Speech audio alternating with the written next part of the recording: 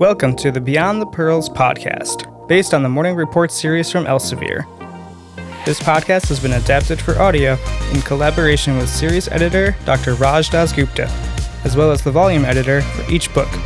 Each episode features an in-depth case dissection format and aims to deliver practical, concise, and easy-to-digest information. And now, here's today's episode. So let's go back to the DEXA scan, the bone density.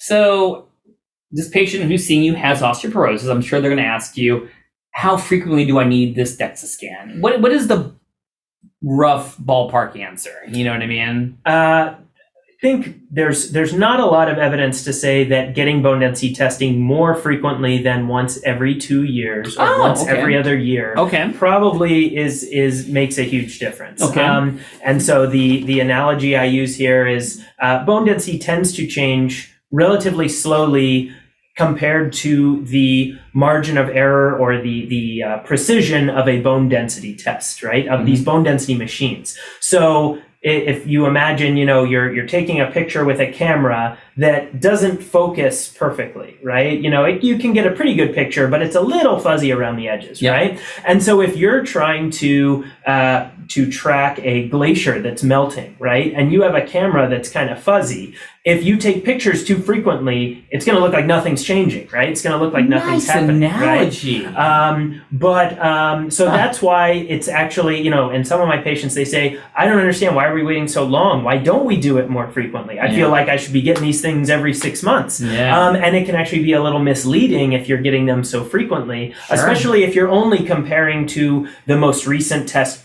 right before, which is generally what we're doing. Then it looks like nothing is changing, right? Now, there are definitely recommendations out there to say that maybe after starting certain treatments, you might consider getting a bone density test after 12 or 18 months to ensure that the treatment is being absorbed and is doing what we want it to do. This is probably most specifically with oral bisphosphonates, that you don't want to have a patient on an oral bisphosphonate for maybe too long and have the oral bisphosphonate not work that whole time. So there are some people who might recommend that. I still tend to stick with once every 2 year dose or once every 2 year DEXAs, especially for patients that are not taking oral bisphosphonates. I really don't see a rationale for getting it more frequently than every 2 years. Now, here's what I think is going to be practical for a lot of people. When you get the DEXA, I know that my wife likes to do this. She tells her patients to try to go to the same place, when you get the DEXA, because there's little things in the way it's done and how it's done and how you read it that make a difference. Do you feel the same way? Absolutely. And again, this is a shortcoming of DEXA as a tool, is that we've got lots of different types of DEXA machines out there that are made by different companies and different manufacturers, and the results that you get from these different types of manufacturers can be very different. And we've even seen that, like I said, this is a very imprecise kind of a tool, and you can even get very different results based on the technician who's running the machine, right? Of course. And from machine to machine. So even within manufacturers, even if you use, this machine is the same manufacturer at this facility as at that facility, even those machines and the technicians that run those machines might get very different results based on how they position the leg, getting your hip measurement, how they position the spine, getting your spine measurement. So if possible, yes, you ideally want patients to go to the same facility, get it on the same machine. Obviously, this is out of the patient's control, but getting the same technician controls them. Sure, right. But so yes, if possible, you want to do that. But obviously, if a patient moves to a different place, or if the facility shuts down, then there's only so much you can do. And before we go into drugs, I'm really pounding home a lot about the diagnosis and the DEXA. So sometimes as doctors and healthcare providers, we'll say things and patients will just accept what we say, like a T-score. Sure. You know what I mean? And I know that, what do we look at when we're at one of these DEXA scans is like a T-score. So, I found out what my wife was referring to, what she wanted me to ask you.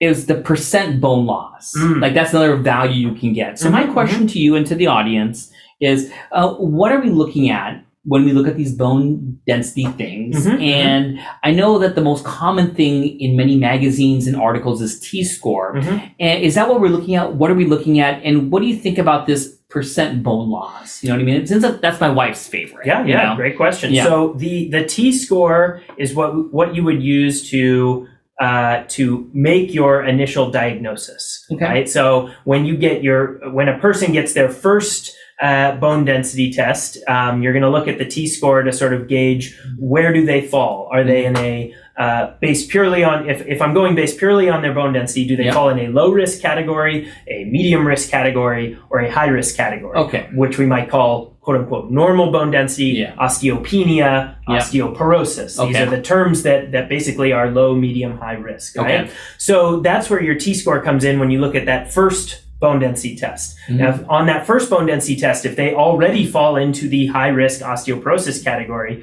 when you go forward from there, the T-scores may not matter as much. Now what you're really going to care about is how is their bone density changing from time to time, right? If you're going to, especially if you're starting them on treatment, which hopefully, most, if not all patients with osteoporosis are going to be on treatment.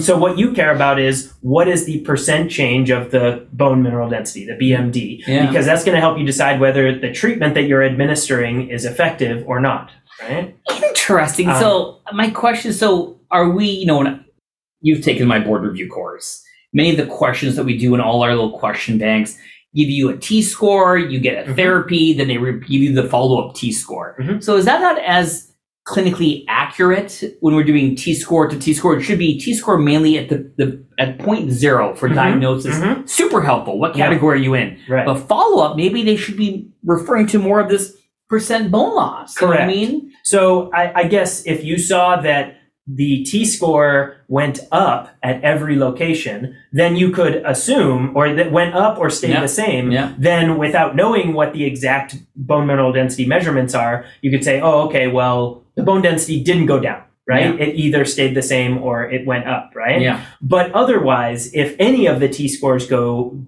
down, that is not telling you really to what extent the bone density went down. You would need to know the raw BMD, bone mineral density measurements for both so that you can calculate a percentage change. Without getting too deep into it, as you know, T-scores are a measurement of standard deviations. They're a statistical measurement, and it doesn't make sense to talk about a percent change of a standard deviation. That's not a meaningful measure. I think, a lot of med students are taking notes right now. And this is a great time that we're talking about this because it is confusing. And that is a really nice thing. And so I'm going to give kudos to my wife. She was spot on about that, But she likes you, by the way. I like her. Yeah. She's on it. Yeah. So, okay. This is great that we talked about that. So, I want to make sure we focus on some of the therapies. You know what I mean? Sure. And yes, if someone's counting, maybe it wasn't exactly 10 questions. He did a lot more. You know what I mean? And he's so smart. I combined some questions over here. Okay. So for you people counting. All right. So for drug therapy, you know what I mean? Let's talk about hormone replacement, just as a broad term. Are there roles for estrogen, testosterone, something called a calcitonin, or these estrogen wannabes? I think they're called SERMs, select estrogen receptor modulators. What about these hormone thingies? Is there a big role for them? There absolutely is no doubt that these therapies you mentioned help decrease bone loss, stabilize bone density, and more importantly, decrease fracture risk. Okay. So even hormone replacement therapy for a menopausal woman, estrogen with progesterone as needed, if needed, in the presence of the uterus. But the estrogen is really kind of the key player here, as we talked about. That women, postmenopausal women who use estrogen therapy have less bone loss and lower risks of fractures as compared to women who don't go on hormone replacement therapy, assuming that they're not using some other osteoporosis medication. Yeah. So do I think that hormone replacement therapy has a role here? For some women, yes. If a woman is taking hormone replacement therapy for another reason, I think, for most people now, the most clear indication to go on hormone replacement therapy is for the treatment of hot flashes. And so for a woman who is taking hormone replacement therapy to treat hot flashes, there's no doubt that woman will benefit in terms of her bones as well, right? But one of the main reasons, and I probably just stole your thunder here, is that it's the side effects, right, of estrogen. Why that's not the standard of care for osteoporosis, right? Sure, right. So I think over the years, hormone replacement therapy used to be very much a first-line therapy to help reduce the risk of osteoporotic fracture.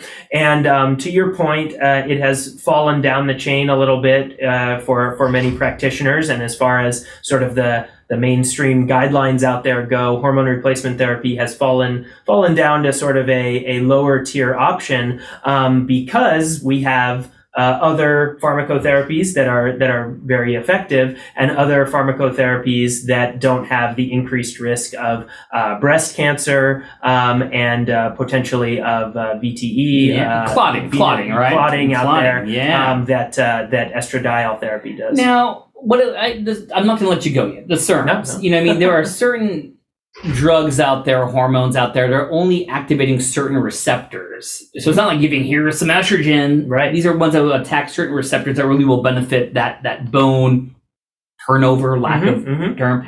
Do you use those drugs? I think their brand names are like Evista, give me some money, or known as raloxifene. Do you still use those drugs? Yeah, so raloxifene is a selective estrogen receptor modulator, just like you said.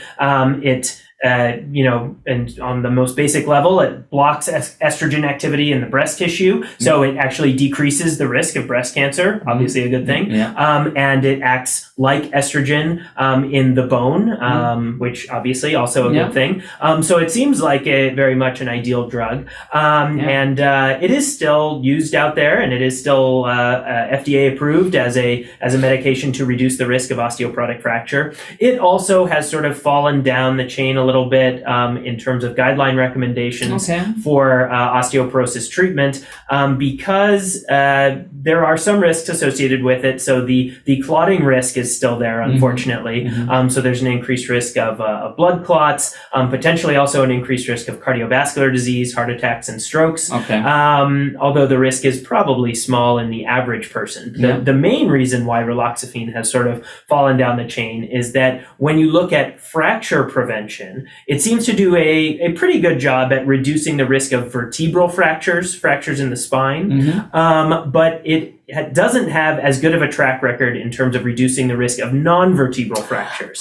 So if we think about hip fractures, wrist fractures, osteoporotic or fragility fractures outside of the spine. Sense. Now, obviously, a huge percentage of osteoporotic fractures do occur in the spine. So it's not like raloxifene is useless. It certainly is better than nothing for certain patients. But the reason it's fallen down is because we have other options that have proven fracture reduction proven reduction of fracture risk in both the spine and outside of the spine. So I know we don't use this a lot for osteoporosis, but for people who we come across the word calcitonin, not a very popular drug. I think it's a nasal spray, right? So calcitonin, when it's used for osteoporosis fracture prevention, yes, it's administered as a nasal spray. And let me explain that calcitonin is actually something that's going to build your bones. You know what I mean? It's kind of like the opposite of like a parathyroid hormone that's going to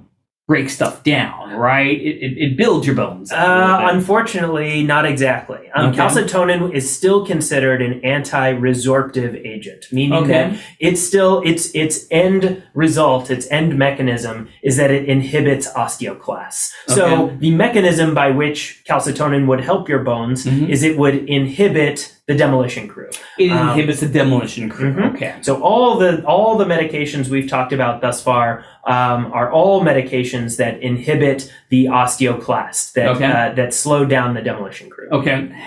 And that one, just Why do we use it? Simply put, it's just no one wants to snort the drug. They have poor data. That's one. Much. That's one part of it. Yeah. The ability to reduce the risk of fracture, probably not as strong as many of our other agents. There's also some concerns that it might be associated with a cancer risk, multiple different types of cancer. Okay. Although that was not such a strong problem that it was taken off the market or anything. Yeah. It still is available, but it's definitely fallen down the chain. Any of your partners or yourself prescribed calcitonin to anyone for osteoporosis? I have at this current time 0 patients on it for osteoporosis. I've inherited patients who were on it, and I generally take them off of it. And last thing for hormones, I'm in the hormone mood right now. Yeah, men, me and you, testosterone.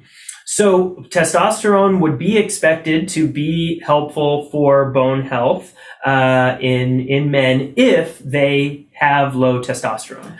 So you have to get the blood work first. Correct. You have to prove that that a given man has low testosterone first before you would think that the benefits of starting testosterone replacement therapy, exogenous testosterone, would outweigh the risks of testosterone therapy.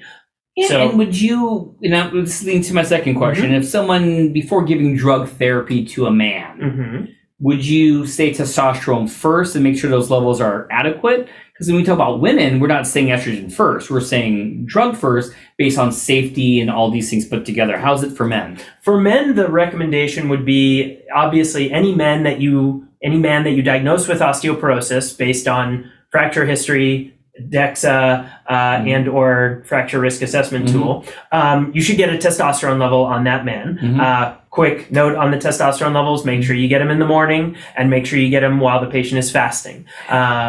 You throw so many pearls out there. I didn't want to throw you off, but I had to say it. You threw me off. But, so, me and you have a lot of banter about endocrine stuff. I mean, cortisol, super high in the morning, low at night. You know what I mean? Is testosterone what you call diurnal? Or Correct. So it's naturally in the morning, it's what? Higher in the morning, lower in the afternoon and the evening. Significantly? Yeah. And in many men, the difference is significant. Okay. Wow. And so in a man who is truly hypogonadal, he should have low testosterone levels all day long, including in the morning. Okay. But a man with normal gonadal function may have testosterone levels that appear to be low because the reference ranges that you see on a lab report are constructed using early morning peak testosterones. What about the fasting?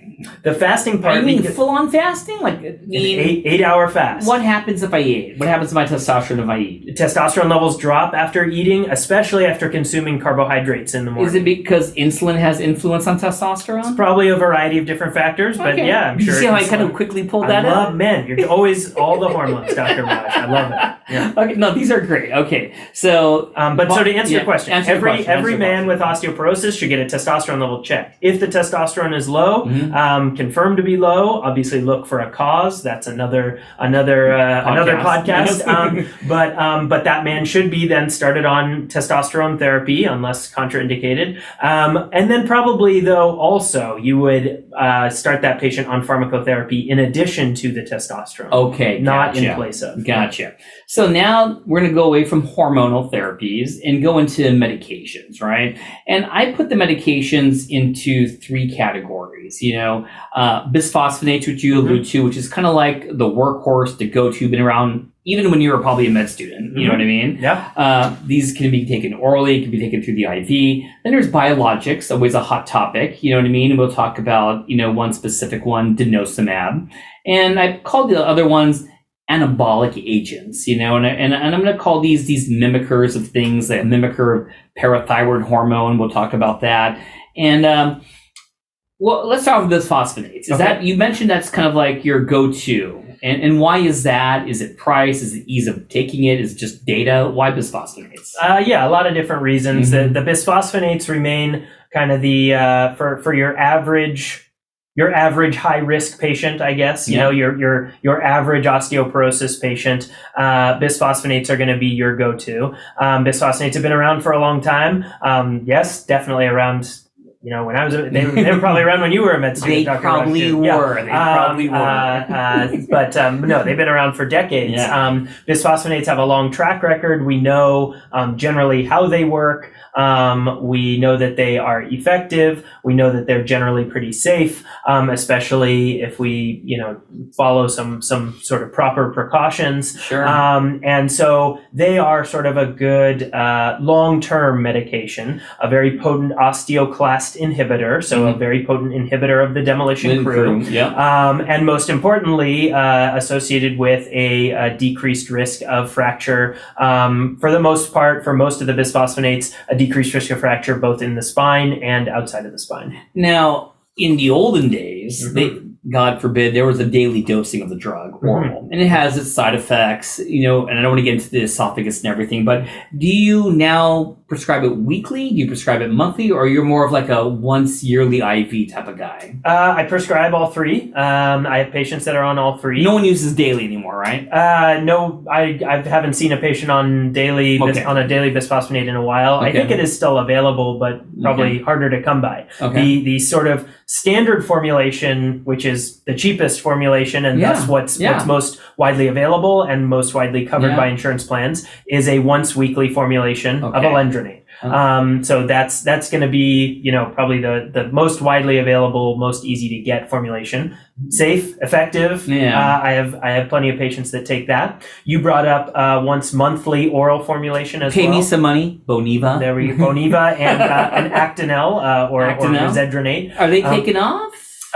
They both are still available. I would say maybe you should run with Risedronate a little bit more and try to see if you can get something from them. But because the sort of feeling now is there's maybe slightly more data showing that Risedronate helps with both vertebral and non-vertebral fractures. With the Ibandronate, we see maybe not as robust data to back up the non-vertebral. I'm going to tell people it's hard to take medications once a day or multiple times a day, but why doesn't they take off? Is it price is the main reason you don't take it? I like a once a month pill. That's not a big deal. For right now, the reason is mostly price, I think. Just that it actually, even though these drugs are generic, there are generic versions, that the monthly formulations are more expensive than the weekly formulation. So a lot of insurance plans out there will say you got to try the weekly first before we'll pay for the monthly. But from a clinician standpoint, if someone said, hey, Dr. Barnett, I just want to go on a monthly drug, you're okay with that, Absolutely. Right? I have no problem with it. Now, what about the yearly IV? My mom took the yearly IV. I believe brand name is Reclast. Correct. Right? And I liked it. I didn't take it, but I'm saying it. Why not that? I have lots of patients on IV Reclast once a year. A lot of people, given the option of taking a pill either once a week or once a month, following some, very specific instructions on how to take it versus coming in for a once a year IV infusion. A lot of patients pick the infusion, and I usually, to be perfectly honest, if patients say, I don't care, you pick for me, I'll usually pick the IV infusion for them. Nice. And so regardless of those weekly, monthly, yearly, they're all the same good data, essentially. More or less. Again, the only one that maybe is a little bit not up to par with the others is Ibandronate or Boniva. But alendronate or Fosamax, Risedronate, Actonel, zoledronic acid, Reclast, all looking pretty good. Nice. Thank you for listening to the Beyond the Pearls podcast from Inside the Boards. This podcast is executive produced by Christopher Brightigan and Dr. Patrick Beatman. This podcast is intended for educational purposes only and is not medical advice. Ars longa, vita brevis.